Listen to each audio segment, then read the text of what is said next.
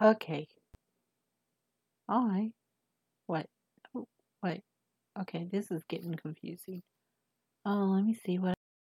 You are listening to Loretta Nash's show, or the Loretta Nash show, or Lord's blog. Um, I hadn't been able to, change it. I've had this Spreakers account for 10 years. I really hadn't put anything on it. This is like the first time in a while. My first reading thing is on my YouTube. I read all 10 books of the Bible story by Arthur Maxwell, and then I've read the pamphlet that is posted on here, and then right now I am reading I'll Take My Stand by 12 Southerners.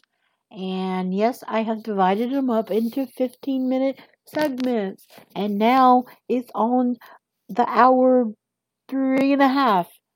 Or, well, I'm trying to take my time because I'm running. I got the stuff that I have is, you know, the best I can do with what I got. Okay, reconstructed but ungenerated, part 7. And I'm just going to start right here. The attitude that makes artificial respiration is the attitude of resistance on the part of the natives in the salesmen of industrialism. It will be forecast and most effective if an industrialism is represented to the Southern people as what is undoubtedly for the most part a foreign invasion, of Southern soil, which is capable of doing more devastation than what wrought when Sherman marched to the sea. Um, this book is apparently looked at it. It says the first edition, 1930. Discard book from the library, and it looks like that was a paragraph because they all some old books don't actually separate their paragraphs, so that looked like it was the end of a sentence, so I thought it was the end of a paragraph. Okay, let me get back. From this point of view, it will be a great gain if the unusual peaceful invasion forgets itself now and then, is less peaceful, and commit indiscretions. The native and the invader will be sure to come to an occasional clash, and that will offer the chance to revive ancient and almost forgotten antimos, animosities. Yeah, animosities. Some of these words I hadn't seen. Hear them, but I don't. I the word see them, and then I hadn't seen them in a while. So that's why my reading gets all weird. Okay, okay. Let me get back. It will be in order to proclaim to Southerners that the carpetbaggers were again in their. Okay, it will be in the order to proclaim to Southerners that the carpetbaggers are again in their midst, and it will be well to seize upon the advertisement that advertise certain northern industrial communities are horrible examples of the way of life we detest, but failing to point out the human catastrophe which occurs when a southern village or rural community becomes the cheap labor of a miserable factory system. It will be a little bit harder to impress the people with the fact that the new so-called industrial slavery fastens not only upon the poor, but upon the middle and better classes of society too. To make this point, it may be necessary to revive such an antiquity as the old Southern gentleman and his lady, and their sworn for the dollar chaser. Such policy as this would decidedly a sense of what the Germans call Realpolitik. Realpolitik. Politic. Realpolitik. Weird word. Okay? It could be nasty and it could be effective. It net results might be to give to the South eventually a position in the Union analogous more or less to the position of Scotland under the British Crown, a section with a very loyal and particular culture that would nevertheless be secured and respected. And Southern traditionalists may take courage from the fact that it was Scottish stubbornness which obtained this position from Scotland, for Scotland. It did not come gratuitously. Yeah. I watched the thing. And family in the South, Scots are in here too. Okay.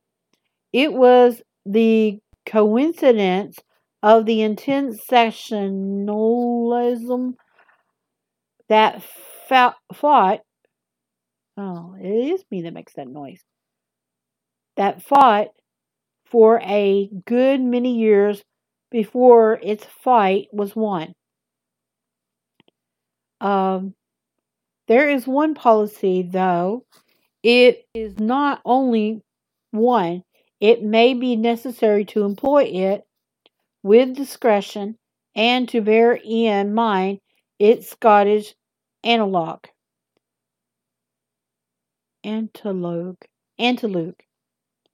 But it is hardly handsome enough for the best Southerners. Its methods are too easily abused. It offers too much room for the professional demagogue.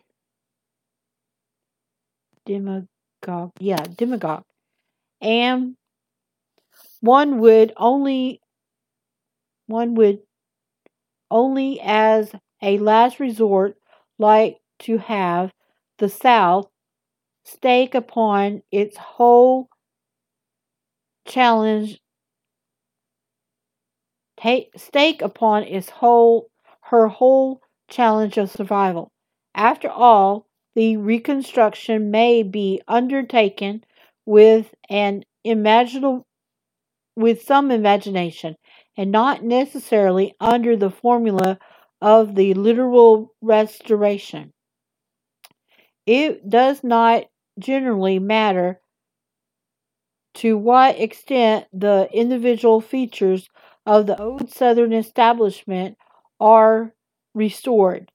The important consideration is that there be an establishment for the sake of stability. Okay. Almost at the end. The other course may not be so easily practicable, but it is certainly more statesmanlike. That course is for the South to re-enter the American political field with, yeah, political field with the determination and an address quite beyond anything she has established during her half-hearted nation life of the last half century. Yeah, this is 1930s, so in the Southerners, yeah, we had Texas, and yeah, we had Southerners. Maybe they did do it. Okay. And this means specifically that she may pool her own stakes with the stakes of other minority groups in the Union which are circumstanced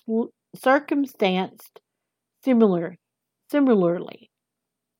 There is an active American policy already to start with a very belligerent, if somewhat uniformed Western arrogant party. Between this party and the South, there is much community of interest. Both desire to defend homes, stability of life, the practice of leisure, and the natural enemy of both is the insidious industrial system. There is also, scattered here and there, numerous elements with the same general attitude which would have some power of united the persons and even communities who are thoughtfully of progress tired of progressivism and is spurious benefits, and those who have recently acquired or miraculously thought the generations preserved an European point of view, sociologists, educators, artists, religionists, and ancient New England townships. The combination of these elements with the Western farmer and the old fashioned South would make a formidable bloc. The South is numerically much the most substance of the three groups, but has done next to nothing to make the cause prevail by working inside the American political system. Yeah, it's changed a little bit since this book, 1930. Okay? The unifying ev- essence, effities bound, the unifying effervescence bound between the geophysically diverse elements of public opinion will be the clean cut policy of the rural life of America must be defended and the world made safe for the farmers. Okay, I'm going to stop right here. I might reread this paragraph here in a little bit. And yeah. This is Loretta Nash, and this is the Loretta Nash Show, or Laura's blog. And I'll be back in a bit with the rest of this story, like Paul Harvey used to say a long time ago.